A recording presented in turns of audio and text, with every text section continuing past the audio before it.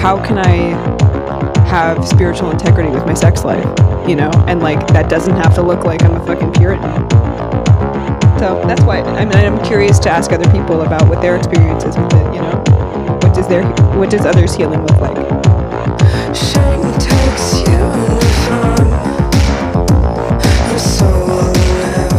Hey everybody, this is Rose. And this is Louisa. And you're listening to Sober Sex. I made a promise to myself to stop not listening. What it looks like now is that I make conscious choices around my sexuality. It started with putting down the substances, really, and starting to listen. And the listening to my body has changed. Sober Sex is delighted to welcome Ian McDonald, aka Havoc, aka Playdate, to the show. Ian is the co-founder of Tastemakers Media, an exciting and important content creation and production company. He hosts the Tastemakers Show on Dash Radio and is an artist and creator in his own right, in addition to working in event production, A&R and management. Thrillingly, Ian is a sober person like many of us, learning how to navigate sober sex. Welcome to the show, Ian. Woo! I love like many of us. I'm like, oh yeah, we're out there. Yeah, it was actually such a nice thing to hear that you had time in recovery when I did Tastemakers. So we're so excited that you came on today to Sober Sex. Before we begin, Ian, what are your pronouns? My pronouns are, it's interesting. It's just him, or, it's so interesting for me to answer that because I don't come from a place of that even. I come from San Francisco where it just wasn't, it didn't need to be part of the conversation, right? So yeah. I identify as a socially as a straight male. Cool. If that answers the question. I think it's just like, it's cool to have kind of as part of the conversation is not necessarily everybody we're talking to is cis. Totally. That it can be an interesting and perhaps compelling thing to examine for even those of us who identify with the gender we were assigned at birth. I think it is so beautiful to ask. Hell yeah. To ask the question. Yeah. Are you Jewish? Because I feel like that's a very Jewish thing to say. I am not Jewish. Okay. I like to identify as Irish Scottish, but I'm like 7 generations of Americans, which I don't want to identify as. Right. Yeah. Join the club, my friend. Yeah. It's not a good time in the world to be identifying as American. Totally. Yeah. Sorry about that. So, how are you today? How are you doing? Wonderful. Yeah. I started my day off with a little prayer and meditation. I kind of just connect to nature, and then I go to my playlist, which is called Combo Guide, Kambo. That's kind of off subject, but that's the name of the playlist, and Cool. and that has all my music that is mostly electronic music, but it's spiritual too, at least to me. So I'll find my mood within there and kind of start my day with music. So what was that today? Beautiful. Today was actually a song by Eric Sharp, a friend of mine. We know Eric Sharp, friend of show.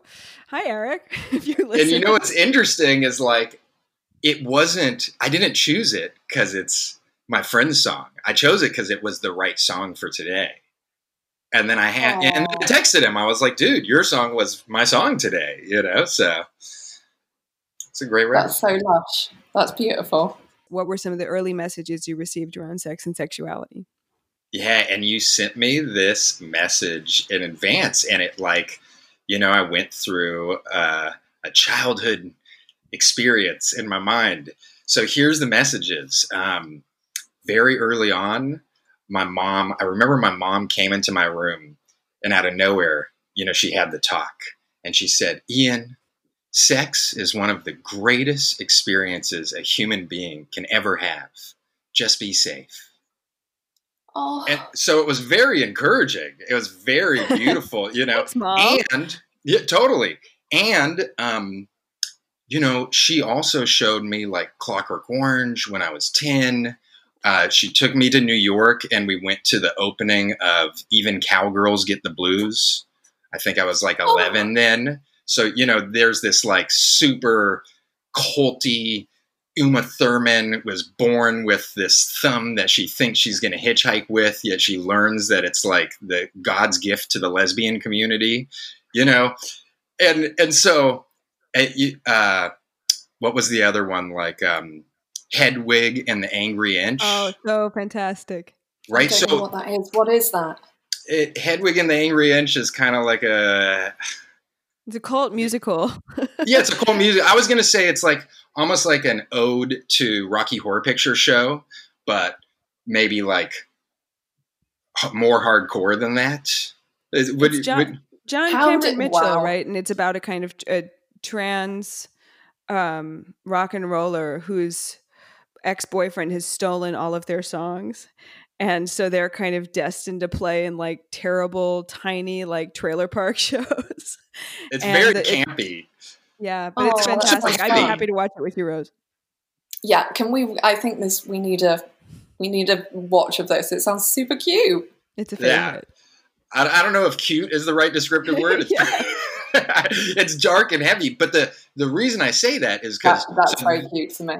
There's the messaging, right, from my mom is like through film and through film that was very, especially at a time in America where like people were not, that was not in the public view. These are culty movies, right? But they were movies featuring, you know, lesbians, transsexual, like it was very inclusionary, the message I was given. And then in San Francisco, I go to high school and, you know, the prom king, like essentially the coolest guy in my high school was a gay black man who was a ballerina. And that was, so everybody goes into high school like, how do I fit in? And in my high school, being this liberal arts public school, the message was, that's how you fit in.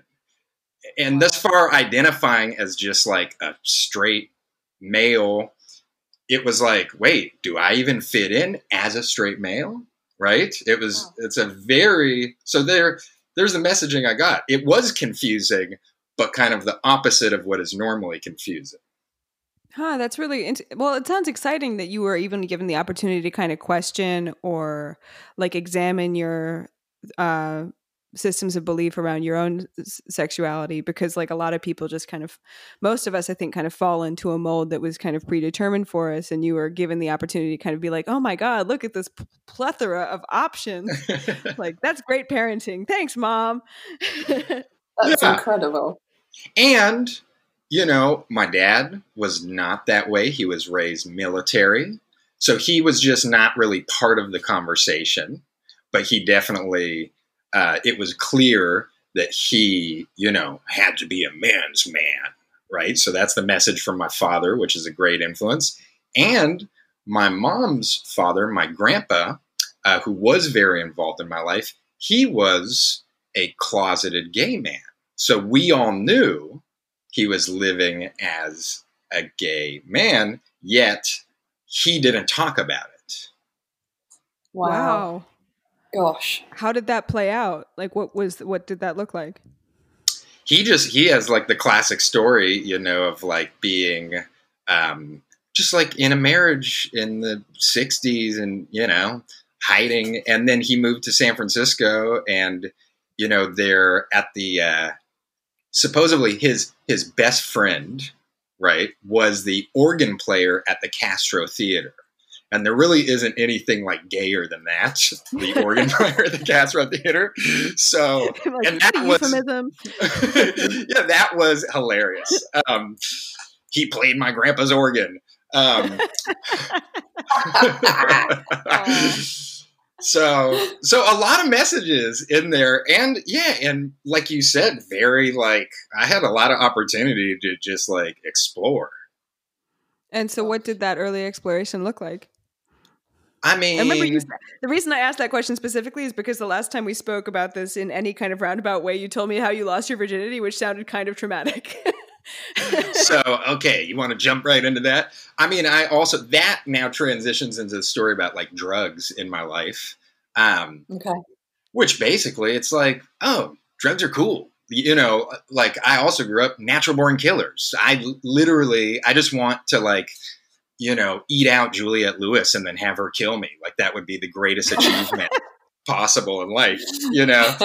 So I'm like, you know, drugs are cool. It's just that simple. And in the 90s in San Francisco, I'm like, you know, I dress like a gutter punk, but I'm going to raves. I don't like punk music, but that's just like the style that I kind of jocked, you know, but I'm going to raves and meth was like, I assume that like meth to the 90s was like cocaine to the 80s. There was no me not meth advertising. There was no like, we didn't see the public results of like long-term meth use. Meth.com. That didn't exist. So to us, it was just like, oh, this is the cool thing, you know? So at 13, we're like doing meth. And my girlfriend, we like, you know, took a month to make out and then we were rolling dirty dice so that we could get to second base. And it just happened. It was very innocent and cute. And alongside of that was like meth and acid and mushrooms and, you know, and cocaine and the whole, you know, and just partying, ecstasy. And we just went on like a 4-friend camping trip, 4 of us, 2 couples. Everybody is a virgin and we separate tents and we all sat in one tent and smoked a bunch of meth and cocaine. I had cooked it all into one big rock and we smoked that. Oh, you're such a champ for doing that ahead of time. What a great guy. It was like we were very, very innocent. We were in nature. We were totally great. And we cooked a bunch of meth and coke. Ahead of time. I pre-prepped that. It sounds ridiculous. And if a 13-year-old kid told me that right now, I would be horrified.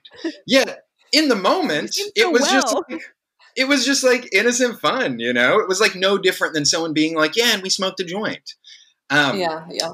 But then we went to our separate tents and then we all lost our virginity. Funny side story is my friend's girlfriend, later on we found out she lied. She had already lost her virginity and it became this big controversy.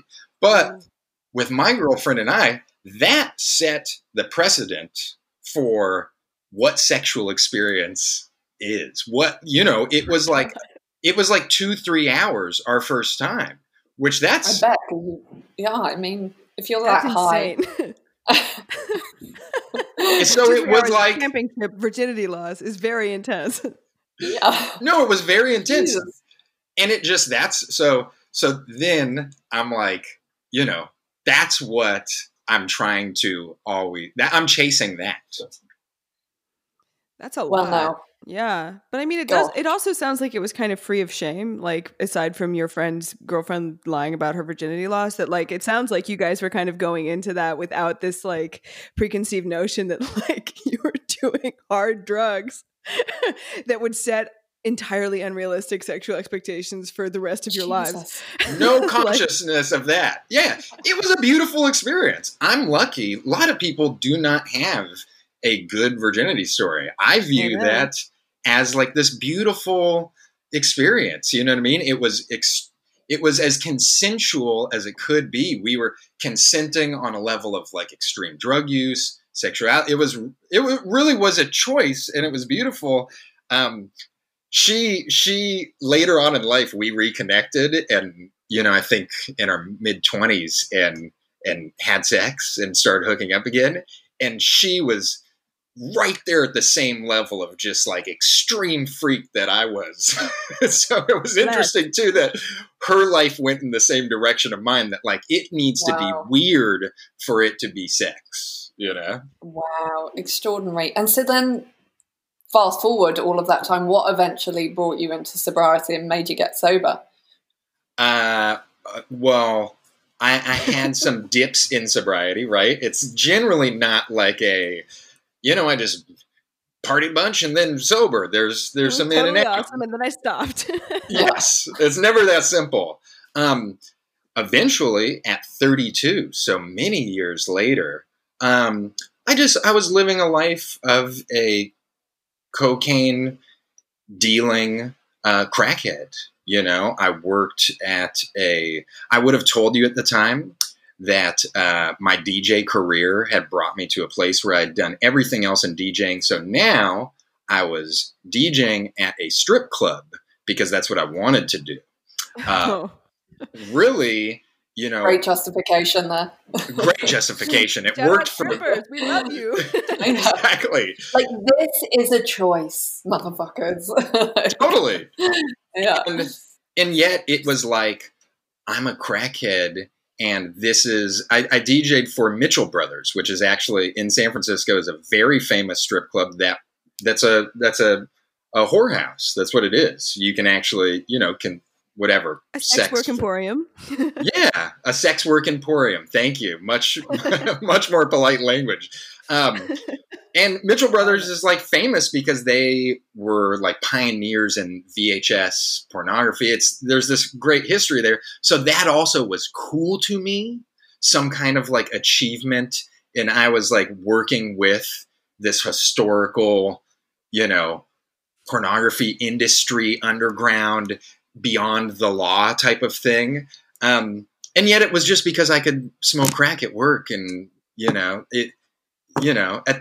at this time in my life, I think it's important to say this. It's like, I'm addicted to, drugs and forbidden sex. So I like, riding my bike to a public place and smoking crack and masturbating, where I don't want to be seen, but the fact that I could get arrested or caught is what I need. It's what I need to achieve orgasm, which is not a healthy lifestyle to be living. That chasing that high is very scary. Yeah, well, terrifyingly hard to keep up, I should imagine, as well. I'm doing my best fetish. Oh, terribly hard to keep up, I should imagine. Must have been exhausted. No, but also I imagine that like the level of kind of intensity that was required for like sexual fulfillment, the goalposts keep moving. And I know also even after we get sober, it can take a lot to kind of like rein that shit back in, So yes. I'm curious as to kind of, it still sounds like this was very much like you believed that you were driving this car. Yes. So how or why did that change? Oh, I just hit a place where it was just it. I mean, my story is it just stopped working. Whatever drugs had done for me my whole life, I woke up one day and, hit the crack pipe, and it didn't do what it had done for so many years. And I was just lost. And at that point, it was, I asked for help, I spoke with my mom. I got honest with my mom. I said, Mom, I'm a coke dealer. I'm a crackhead. And if you can't help me, I'm going to be dead, And she said, because she's a proper Al-Anoner, she's very, and she said, well, if you're not willing to, go to a 12-step program, then I can't help you. Amazing. And I was like, yeah. Your mom rules. And in that moment, you're like, do I really want to do 12-step? I want to kill myself. Spiritual tools, patooey. Exactly. So that was now it's 7 years later, 7 years of sobriety. I like to say that, I have a newfound freedom. Whatever this experience I experienced my whole life, before drug use, during drug use, whatever that was in my mind, in my spirit, in my heart, I have a newfound freedom from that experience. I am reborn, in a sense, and I haven't lost who I am. I can also share great, extreme obscure sexual experiences in sobriety, right? I think the fear of sobriety is that my punk rockness, I have to let go of that, or that sobriety means like moving to the suburbs and getting married and, which if that's what you want to do, no judgment. But for me, that sounds like a nightmare, I think of like Monty Python and the Meaning of Life and like the families getting stamped out straight into Disneyland, that's just like the nightmare to me. So, yeah. But that's so beautiful. Yeah. It's so beautiful. And it's so much in alignment with why we kind of started this conversation, and this platform for this conversation is because we both were like having a lot of conversations, mainly with other women in recovery, who were kind of being like, I just don't like it like everybody else, like in this very kind of sort of what we term as vanilla kind of situation or way or whatever. And we were like, well, Louisa was first of all trumpeting this, being like, you don't have to just because you're sober. And I was like, I equally need to shout this message. We need to create a platform where we can have this conversation, because I think people can get really wrapped up in this idea of like, okay, now I'm recovery, somehow mixing that with Christianity based virtues, which is around like shame. Total, wrapped up in shame, zero freedom. And like, I know I wouldn't have stayed sober had I not known that I could still like do whatever the fuck I wanted, as long as it didn't include sticking shit on my nose. Do you know what I mean? Totally. I agree with that 100%. And whenever I speak to people considering sobriety or early in sobriety, that's the message I share is, I don't like the book that I reference speaks in the male format, which I think there should be an update to that, but it says, the quote is, we can go where any free man can go. I think it should be, yes. We can go where any free person can go, or whatever it is. That was just their language at the time. That's another conversation. But that's the point, is you get sober to achieve freedom, not to limit life. My life is limited by my addiction. Sobriety provides me freedom, and that does mean freedom to do anything, and anything in the realm of sexuality too. Absolutely. Yes, doing meth and G like got me into some like crazy, sexual dynamics, but that doesn't mean I can't have that same experience without doing meth and G. And in fact, I have, and having those experiences sober are way cooler. Right. Yeah, I mean, I think it's also, I know that it actually took me a long time within recovery to kind of like discover that or rediscover it, because I thought I kind of associated like fulfilling sexual desires in a kind of like perverse way with my drug use, but like actually that like turns out that what I call God loves fun and loves authenticity and like is super down for the what is that, like the authentic expression of whatever that looks like, right? And so I think so much of it, even though it can be like awkward and silly and totally weird, is like so much of this journey is like the gaining of humility in that is actually just like learning what that is for you today, and what a gift to even like get to explore that. Like we do this like women's meeting before this that's about this like sex inventory and sex ideal, and we every time we read like page 68 to 70 in the basic text of the 12-step program that we shall not name, and it talks about the whatever our ideal turns out to be, we should be willing to grow towards that. So it has this idea of like growth inherent in what we fucking do here around sex, which is like, oh man, like I totally didn't read that the first 1,000 fucking times I read that part of the book, like it's so fucking incredible that look at us, like three sober people like of a certain generation, and that's the message that we're going to be carrying forward as well. I feel really excited about like people coming in after us and being able to carry that message, having done the work. And nobody just say, well, you're just like unrecovered. And I'm like, do you want to know how many 12-step programs I've had and what the steps? Because I'm pretty sure like I'm in line with all of that because I'm living my fucking truth. And that's what sobriety looks like for me. And being a kinky perv doesn't make you a sex addict. Right, exactly. No. Just because I am a sex addict. Yeah. I think one of the great, let me say this, first of all, more work to be done.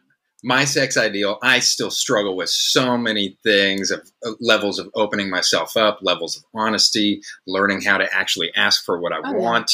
I'm like a major people pleaser. I can do anything, sexually if I think that I'm getting you to like me by doing it, right? Yet asking for what I want, ooh, that's challenging, right? I can, give me some booze, I can tell you exactly what I want. Learning how to ask for my needs being met while sober, that's something I'm still learning.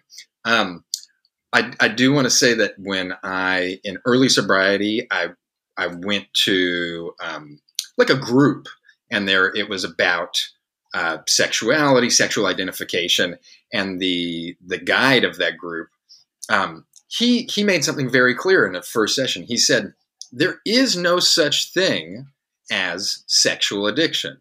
Now, it doesn't matter whether that's true or not. That's just what he said, right? He said there is unhealthy sexual behavior, and that is chosen by yourself. He said if you want to have a partner that is HIV positive and have unprotected sex with them, and that's a choice that you're making, right? That does not define negative behavior. We have to understand that, like, within the realm of sexuality, there is no guaranteed negative behavior, or like the idea of like, sex workers, that is suddenly in this class of forbidden, or that if you want to like participate with a sex worker, that is a problem. That's not true. Yeah, that's and that was, yeah, or exactly. I guess. Yes, that there is a self-diagnosis in there, but that a specific sexual behavior does not define problems with that behavior, right? It's how you participate in that behavior that can define it as a problem. And that was important for me to hear, because like you mentioned the Christian thing, when we think of sex, we do think of all these things. Basically anything John Waters ever made a movie about is the forbidden things, And if I do those things, or I desire those things, is something wrong with me? Yeah, right. I think it's such an important conversation to have also, that it's like, it's not necessarily the behavior that we can pathologize, right? Like, do whatever the fuck you want, like, be a freak, have a great time. But like, I think like anything, especially like anything that's a non-chemically addicted process, the idea of like, it's the relationship to the behavior, not the behavior itself, right? It's the powerlessness that defines the addiction.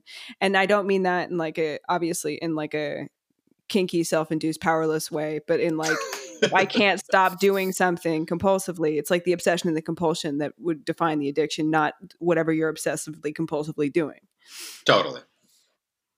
Which doesn't get enough airtime, I don't think. Like, we don't talk about that a lot.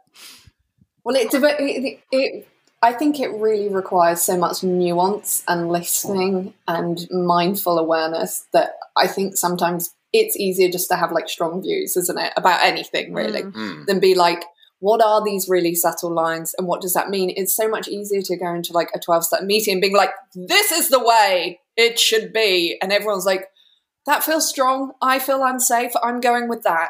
Like, do you know what I mean?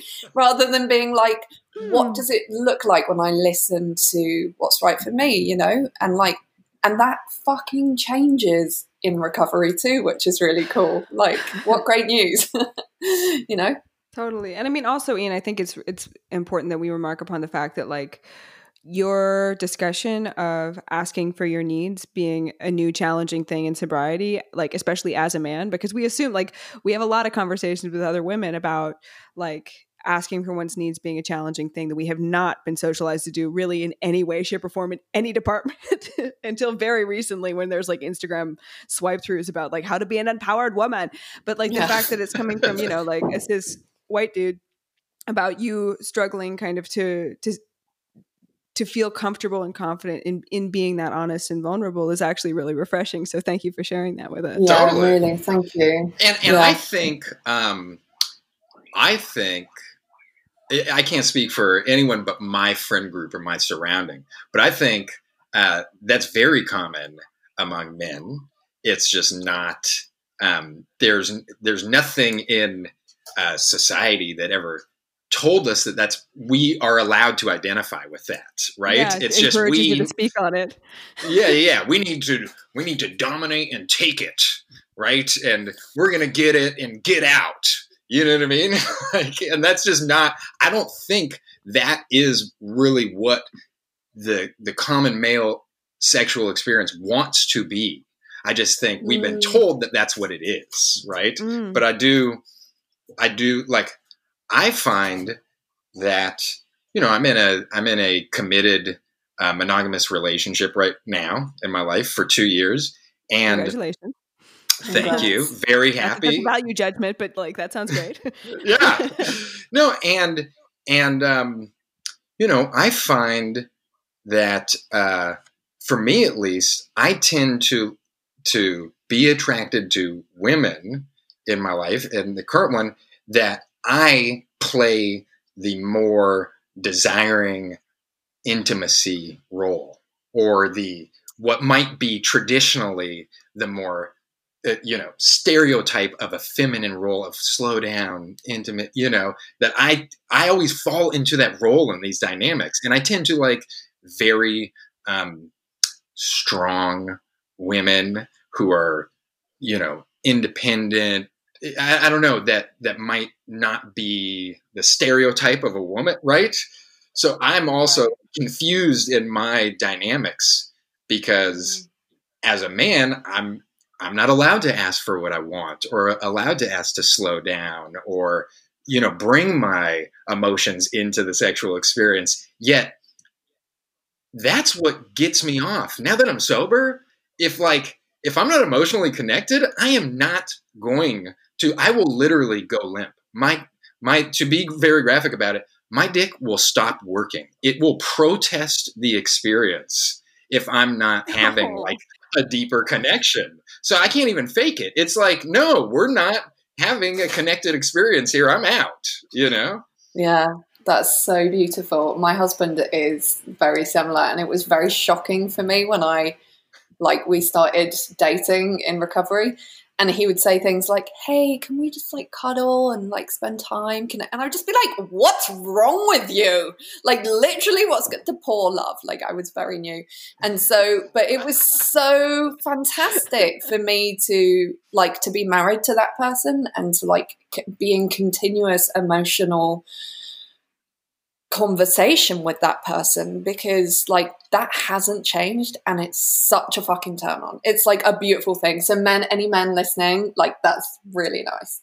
Guys who express themselves in that way, I think it's so beautiful, and testimony to work that you guys like you. Sorry, I'm putting you all in a box now, but bear with me.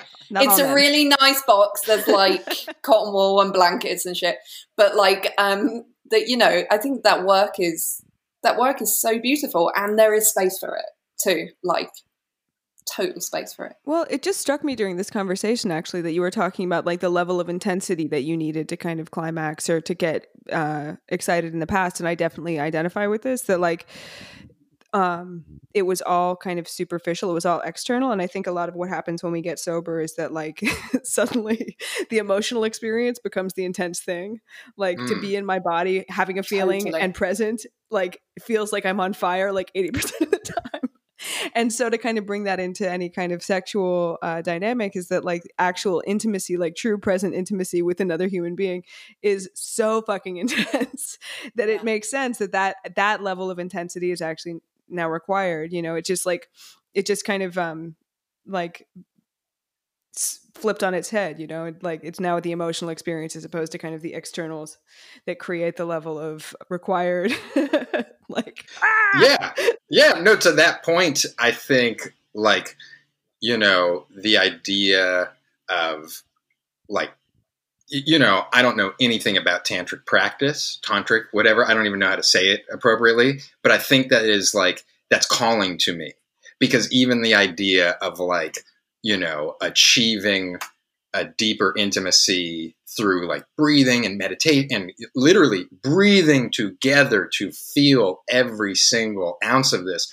I want to find, you know, I loved having like 4-hour makeout lead up to sex sessions on a bunch of Molly, you know? So I want to achieve that level of like super intimacy, slow. I want to achieve that without Molly. And I do believe it's possible. And I do believe it's possible even on a higher level, because I will be present in it.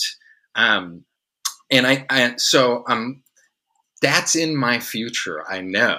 And I'm scared to walk into some of that space because, you know, I'm there. I'm going to be there, you know, and I'm scared to like, yeah, it's going to be real. And how do you ask for that? I mean, this is where you know, as a cis male, it seems weird because I do want to be masculine. I want to be my father, the strong man, you know, but also can we just slow down and breathe? You know, there's some mixed messages in there. It's challenging. Totally. Yeah. Yeah. And we had a guest on a couple of weeks ago. We were talking about that. Like, I don't feel like straight white men are given enough of a space, or just men in general, to talk about like how difficult that is for them. Because like we will not achieve gender equality unless men are allowed to step into that female space either and have that kind of conversation. I'm thrilled that you're here. Yeah. And continuing this with us. This is great. I mean, I think we talk a lot about like toxic masculinity and rape culture, but I think there is also such a thing as like toxic femininity, which doesn't allow men to kind of have a fuller gender expression than just like traditionally masculine gender roles, like just being in charge all the time and not having any needs or only taking what you have. It's just like, that's fucking boring too. Like, let's all, you know, like try and kind of embody the best parts of everything on offer. Like what an aspiration. I have one of my closest friends and business partners is the definition of toxic masculinity. And we won't tell him you said that. No. He calls himself out. We have, so the reason I brought that up is because I am constantly, you know, he's constantly being like, man up, you know, and I'm constantly being like, yo, you know, slow down and connect. Feeling. Yeah. No, and it's very interesting to. I just think one of the most important things for us. This is going to move into like social and politics, but to identify the people, you know, in the space of sober sex, or you know, the people that might be on the side of that behavior that is we see as in the past or the worst or needing wokeness to it or whatever. I think those are the most important people to talk to because they're still humans. The most toxic, masculine, gross, rapey guy, right, I think wants to connect. They just don't know how to, or nobody has ever, you know, had that conversation, right? You know, and it's hard for me not to go into politics, but I do make it a purpose to like identify who's that person out there that I think is disgusting. I'm going to engage with them, you know, I'm going to engage with them. But to kind of speak to your more political angle, because again, like we're not afraid of that on this podcast, clearly. I mean, we're asking your pronouns, et cetera. But so to like kind of pivot to a slightly less intimate line of questioning, you've opened the door for this yourself, Ian. And you're drinking green juice, so you're like, you're ready. This is your fault. So you've worked in dance music and entertainment for many years. Do you see attitudes changing around that accountability that you talk about, like especially in light of kind of recent allegations surrounding Eric Morillo and Derek May? Or I know that like DJ Rebecca, at least in Europe, is kind of starting this like hashtag for the music, which is basically like the Me Too music of women in dance music, right? And again, not trying to make you like the male spokesperson for rape culture. No, but and we love your take.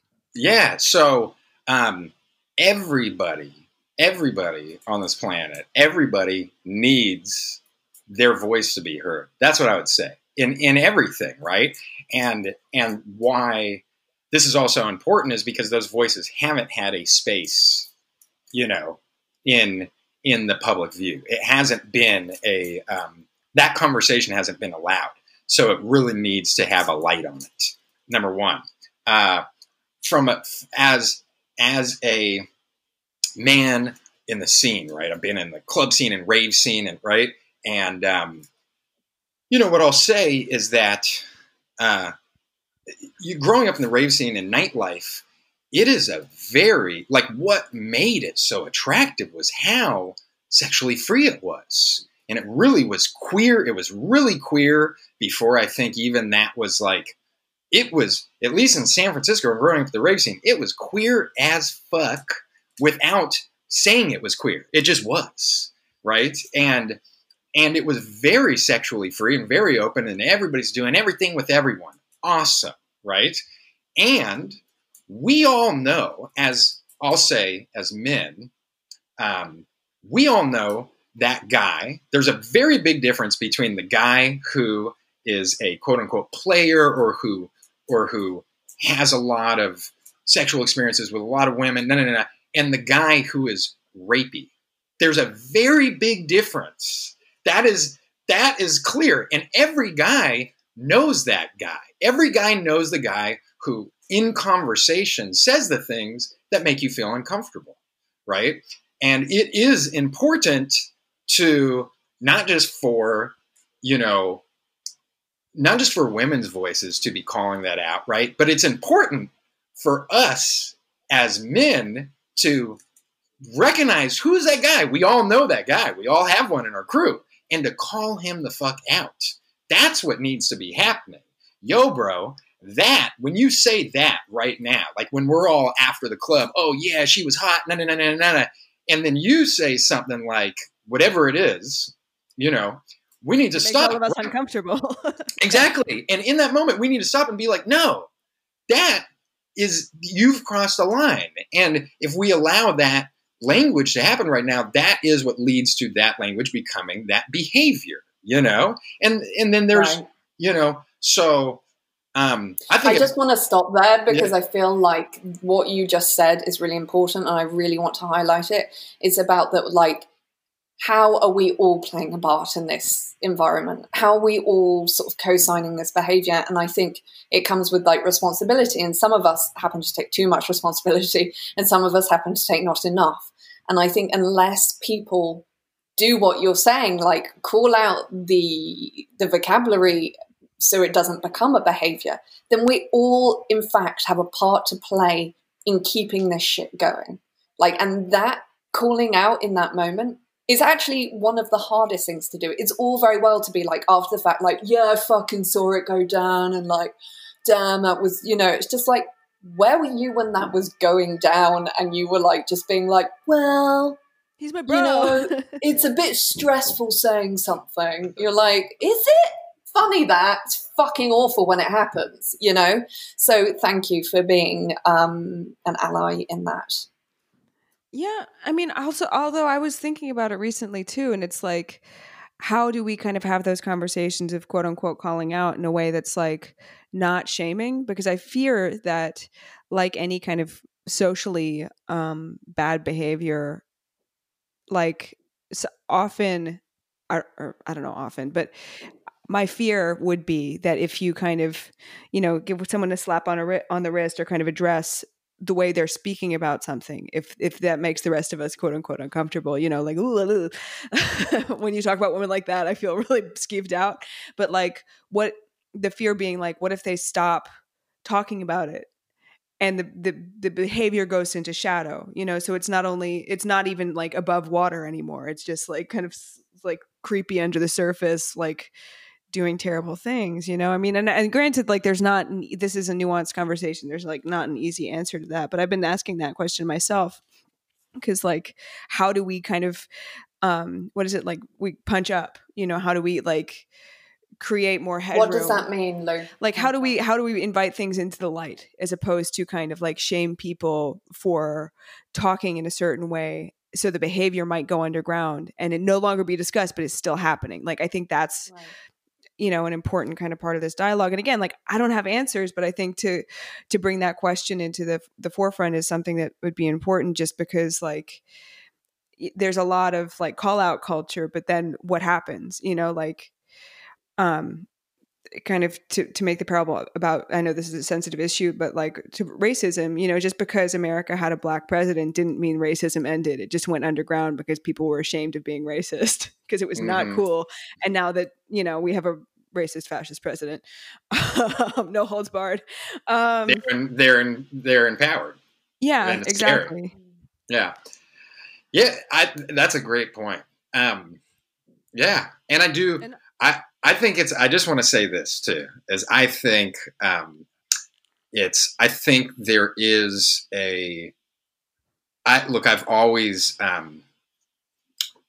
you asked me what my pronouns are, right? I have done everything with everyone in my life. I continue to be flowing and changing. So, I could identify as queer. My partner in life, my girlfriend, she identifies as queer, yet she's only had male to female sexual experiences. So who knows? It doesn't matter.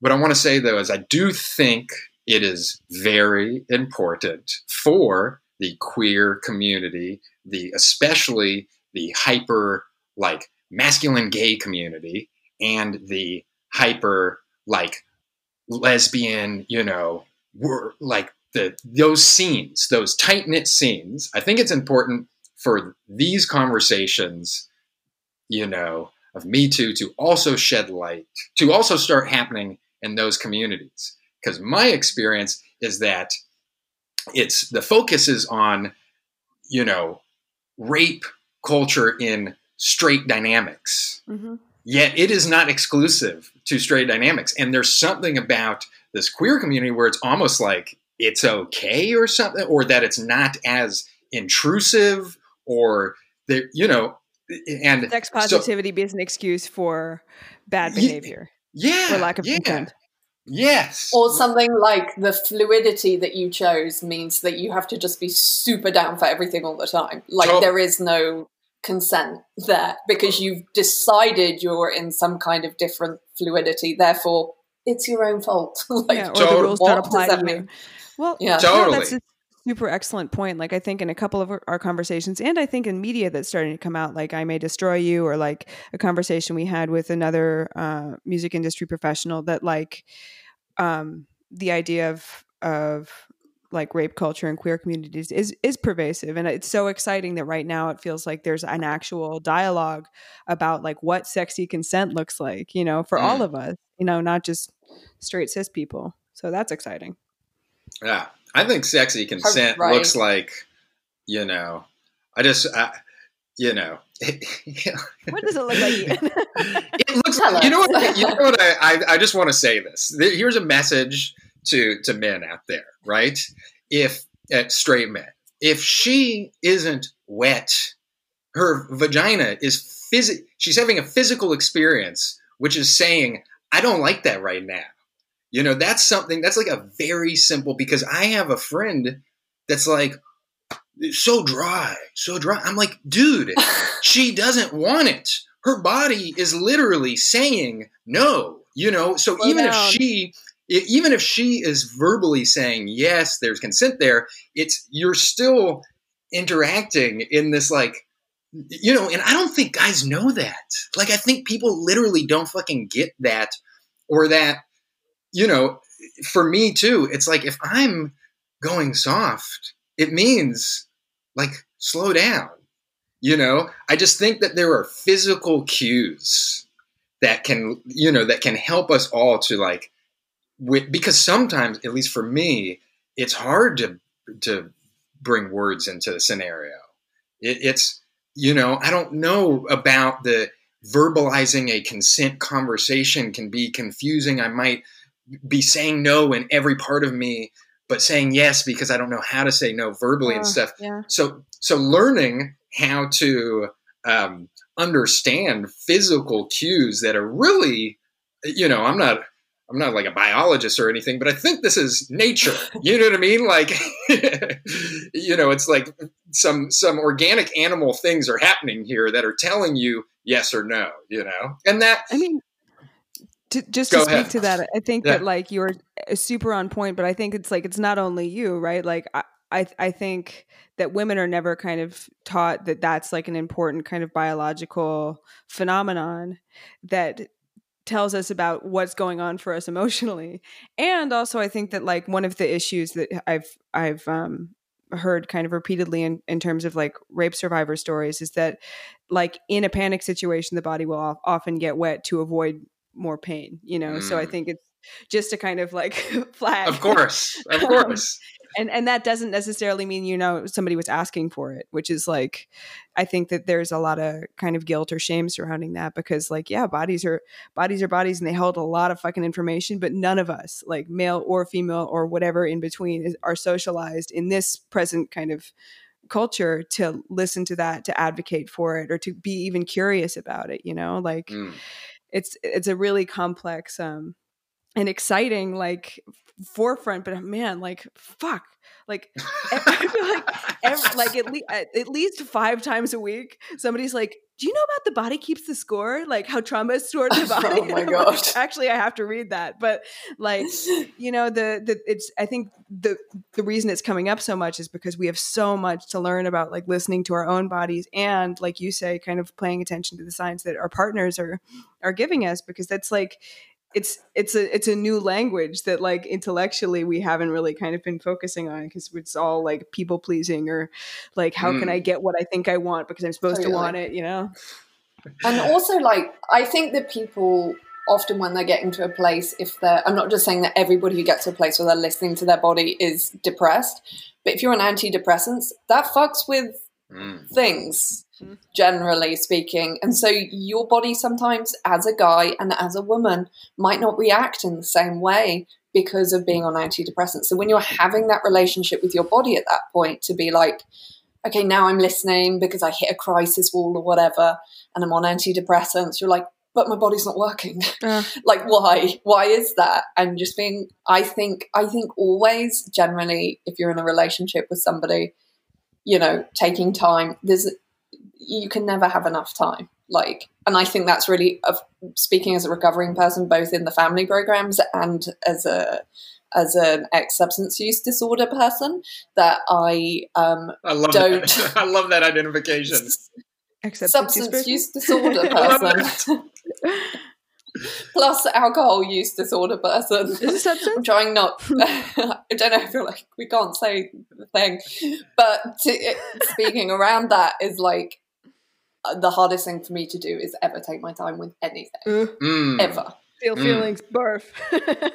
So that, in actual fact, is like if I think I'm going too fast, I probably 90.9% of the time am. Did we just womansplain you, Ian? Hi, Ian. Oh, no, this is us. If it's if the listeners could see my face, they would see me like constantly nodding and smiling. I'm delighted. I am delighted. It's very interesting. I pose a question to you guys because you might have more experience in this too. How in sobriety? How do you, I find that sex being forbidden, or a sexual experience being like forbidden, it makes it exciting in its own way. Yet, I do not like the role of dom or submissive, right? So there's like this, okay, then, do this dom submissive play, but that's not, I don't want to define these separate roles as clearly as that. I've done that play. It doesn't do anything for me. So for me, then to seek out forbidden sex, it's almost like it has to be wrong, right? Or I'm like, for example, in sobriety, there's, something that is very forbidden. That's to, use drugs or drink. And bottom line, I don't cross that line, right? So in my sexual behavior, how do I participate in forbidden or something that feels wrong because that is the turn on, yet not cause wreckage in my life by participating in it. I so I think identify. that is so powerful. But Louise is going to give you like the proper discovered version of that. But I just want to say, I think it's a relationship with our lines that we cross, because I think we have to look at that. Like, for example, it's going to be really hard to speak about this without being like directly personal, so I'm just going to go for it. Sick. Just beep this entire thing out. Like, whereas before, like, to get to that line when I'm like super fucking high and like that dangerousness, that is so much further away when I'm fucked up. When I'm coherent and present and I'm in communion with my partner and in the non, we're drinking wine at the church way, but like we're there together and like having a conversation, it can be like really just like a little choke, a little tying up, like, and I can get to that place where I was before without having to kind of enter into, now you're dom, I'm sub, like, let's divvy up the roles for the netball team. But it's not like that. Like, I think it's our identification with the line, because we become so much more sensitive. And also the other thing I will say about that is I believe desire is a huge part of that. And desire we build by discovery and also excitement and suspense. So how do I do that through, and I can again only speak about that as a sober woman in a relationship, but like, how do I sprinkle that throughout the day in my marriage, for example? Like, how do I create desire? Like, it's a fucking energy force. And how do I like work on that repellent energy force creating desire? Like, and what will I do to do that throughout the day? And that's how I have to look at it. Otherwise, I'm like, I literally don't want someone sticking a wine bottle up my vagina anymore. Like, and that's what I used to be like super down for, shit like that, because like I needed it like fast, hard, and furious. And I can still get that, but it looks different. Does that make sense? Yeah. Tis my experience. I'm gonna use the building desire throughout the day. I'm absolutely gonna practice that tool. And Louisa, I'm so curious. I see you deep. She is, if you could only see her, she is there. Her chin is tilted up. Her brain I'm screenshotting this to you guys. I am screenshotting. Can I have consent to screenshot? Thank you for asking consent, Rose. I'll look thoughtful. How many drinks do you have? What other drinks do you have? You're just pounding different kinds of green juice. Oh my god, you have like a whole fucking mini bar of green juices. I'm so jealous. I do have my own green juice that I made. My own green juice that I made, and now I'm drinking a whole coconut water and coconut pulp. Damn. Fucking the good life in America. Jealous. Organic. Jaloux. Los Angeles, I miss you. Yeah. Anyway. Yeah. Go, Louisa. No, it's funny because I was like talking about this last week to like both that sex inventory group and my partner, who was like, I don't, he doesn't have it, you know? But we were watching Succession, which I'm trying to make Rose watch. Best show ever. Oh no, I have. I have. Oh, so Rose. I'm on episode 2. I totally forgot to tell you. Sorry, I'm in. I just finished the morning show. Oh, so, banger. It's so many talking points. But so, yes. You know, like the character of Roman is like trying to make his girlfriend, he's like, I can only fuck you if it's wrong. He's like trying to make his hot girlfriend, he's like, pretend to be dead. He's like trying to make her into a corpse. He's trying to like have relations with like his boss / like kind of mother figure. Like he's all over the place, and he's like, it's not interesting unless it's wrong. And I so relate. And like, granted, I definitely find like my issue within my own recovery at this point, like, is it's like I feel that I have reached a level of deep fucking like self-love and self-acceptance, and I like there's no desire that's off limits anymore. I'm like, you can have whatever you want. I fucking love you. Like, you fucking weirdo. You freak, you perv, live it up. And so there's no part that I can be like, that's fucked up, like that. Because it's like I don't carry the judgment anymore. And so now it's like, in order to be wrong, it would have to like kind of cause harm. And I'm not interested in causing harm, you know? So it's like, it's a kind of, that's not something that I care to bring. That's not the level of chaos I want to bring into my life, especially because I know the repercussions of that kind of behavior for me do make me want to drink, you know? Like, And so this idea of kind of the wrongness is now in kind of at least today, and it might change, is about like sniffing out within myself like the parts of my sexuality that I know exist, but I haven't kind of embodied or haven't become comfortable in kind of playing out. Whether that's like, I mean, my relationship is dynamic. Like I'm definitely like very openly submissive, but what that looks like in terms of an expression of sexuality is only, I feel like I'm only just starting to discover. But I do think that what you're talking about is a real thing, and to start to examine like the subtleties of our base desires and what it feels like to kind of try out, not different roles seems even too broad, but like different expressions within, you know, a consensual relationship that we're not causing harm in is fucking intense.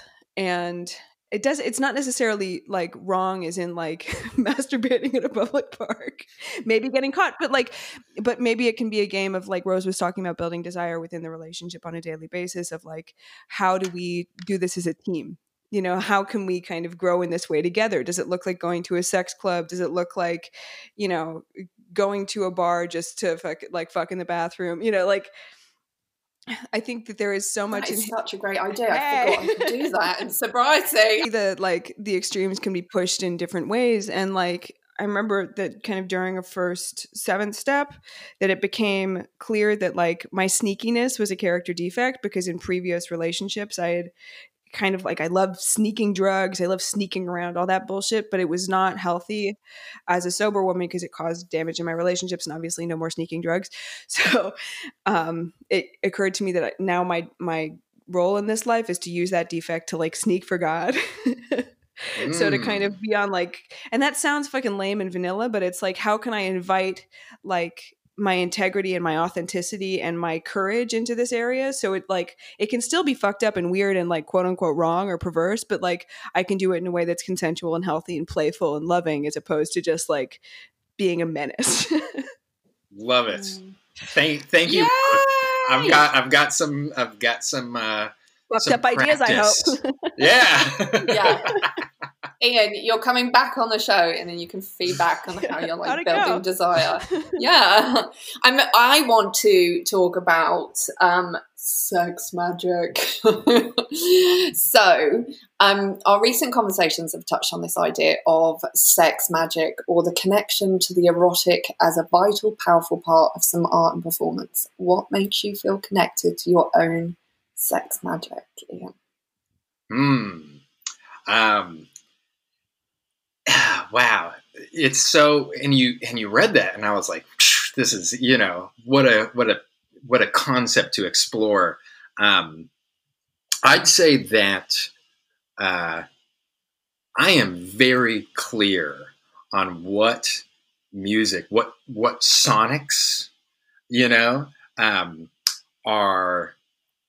Let me put it this way: like, I have playlists for inciting romance, for sexual interactivity. Like, you know, I am very clear on like which sonics are like allowed in that for me and which aren't. And not allowed.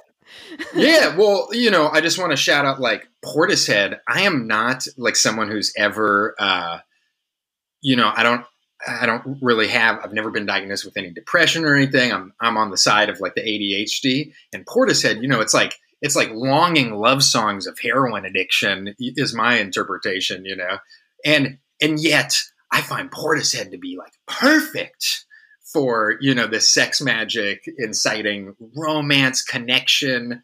And what I also want to say is, like, as a DJ, I've always loved, you know, like ghetto tech, you know, shout out this like, you know, little 3-year subgenre of obscurity. But what is ghetto tech? I have no idea. It's only songs about butts at like 150 BPM. Yeah, well, the one song, you know, because everybody has heard, is ass, titties, ass and titties, ass, titties, titties, ass and titties. Oh, my husband loves that song. Exactly. Everybody.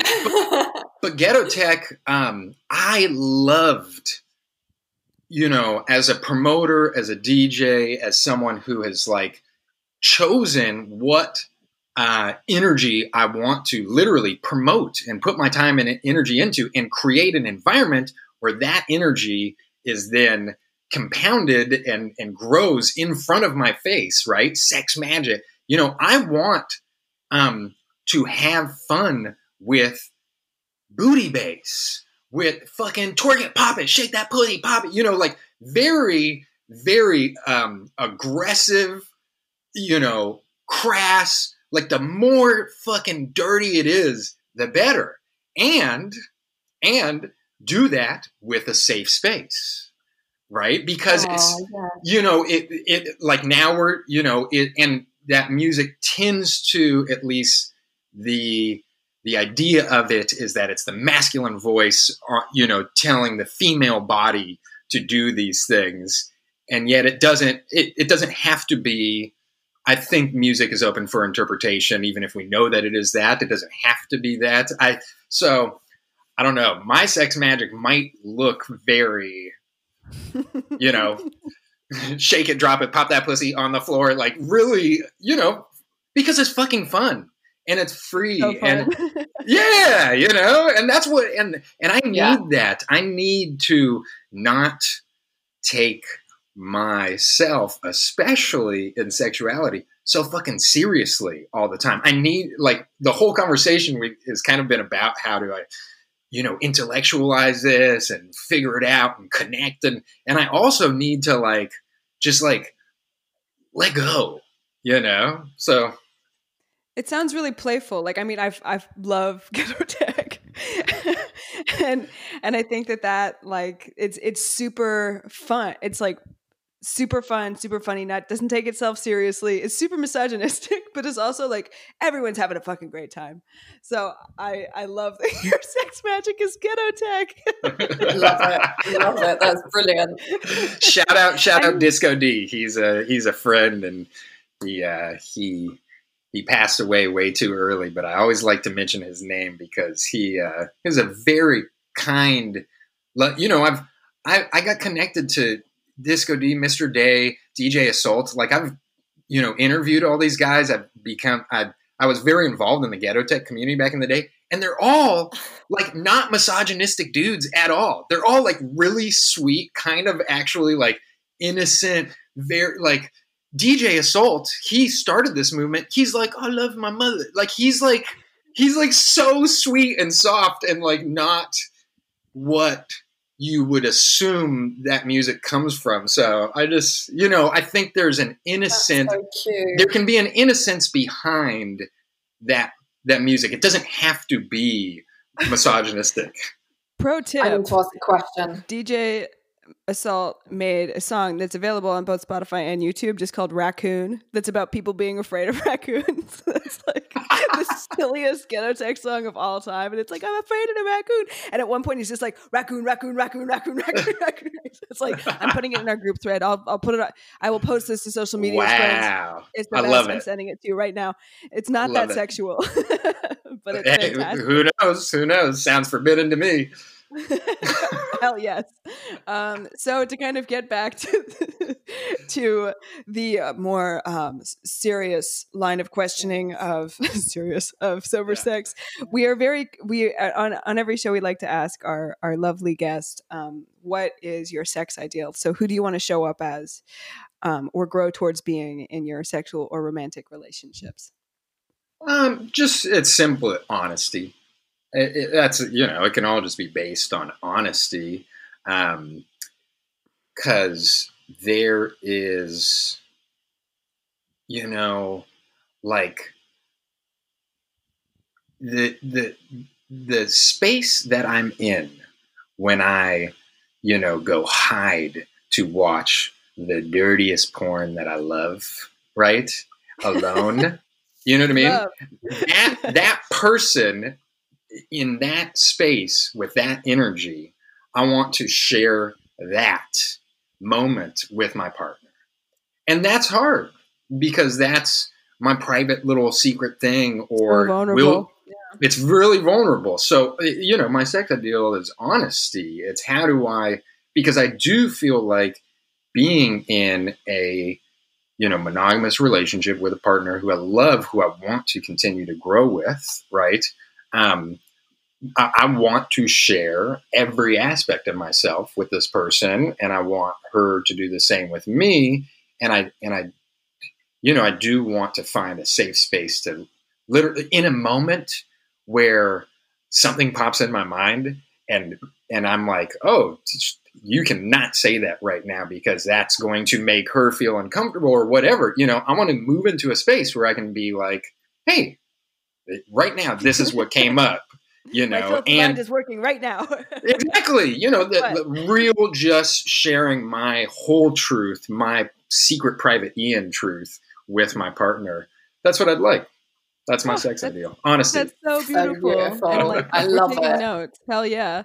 So you're awesome. We're moving. Let's move in to the round. Okay. Lightning round. I love it. Lightning. Okay. So, Ian, what was the last great book you read or series you watched?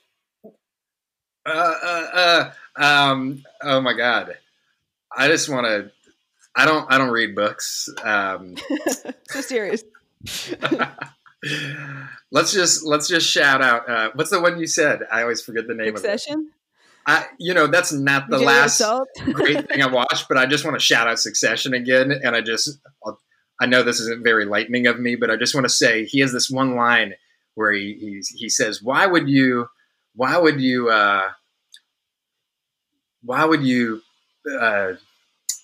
fuck it, I can't remember what it is. It's about, don't you want to feed the horse from the mouth rather than eating the shit, that money is the feeding and that the shit is the politics.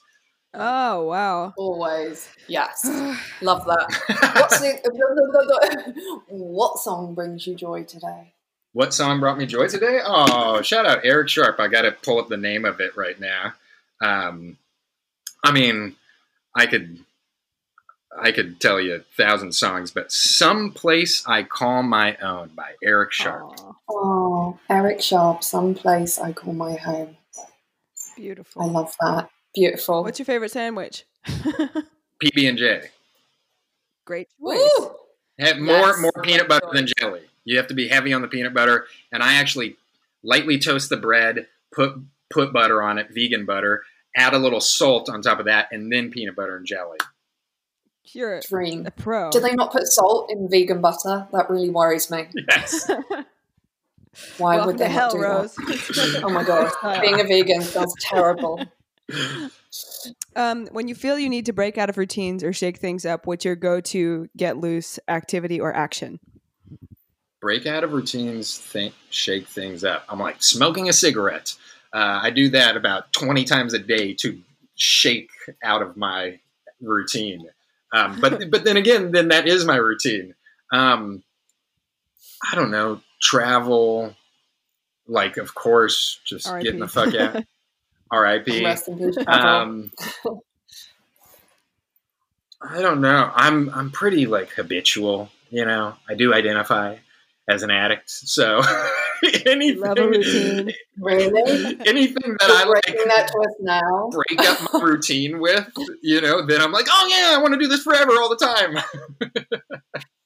To be fair, it's kind of an unfair question because I'm like, what? I don't like shaking up my routine. Don't ask me that. I love shaking up my routine. It's my favorite thing ever. God. Oh God, don't fucking do that. Oh God. I'll tell you what I do to break out my routine. Sometimes I'll have... Yeah, that's so true. I totally do that all the time. I'll put on something like really weird, like Sean Paul or something, like something that's like not really, like it appeals to like a secret part of me that I'll never like normally put on. Love and just Sean be Paul. like, Are you going to share that with your husband? Sean Paul. Just I love a little Sean Paul. If there was any opportunity to participate in shaming in the show, it would be now. No, oh my god. Oh no, no shaming. Piss off. Listen, he may say bad things, but the thing is that he knows how about bass lines. He knows how about bass lines. What? The thing is, I'm not a musician. I play the flute. Carry on. What do you love? What do I love? Myself. oh, Said with a little sarcasm. You know what do I love? I love music. I love art that I believe I could not create. I do not respect art that I believe I could create. Maybe there's a challenge with that, but if I look at it and go, I could do that, I'm like, you suck. fuck you, Rothko. Exactly. Get the fuck out of here. Don't diss I know, I Rothko. love I've got a Rothko. thing about him.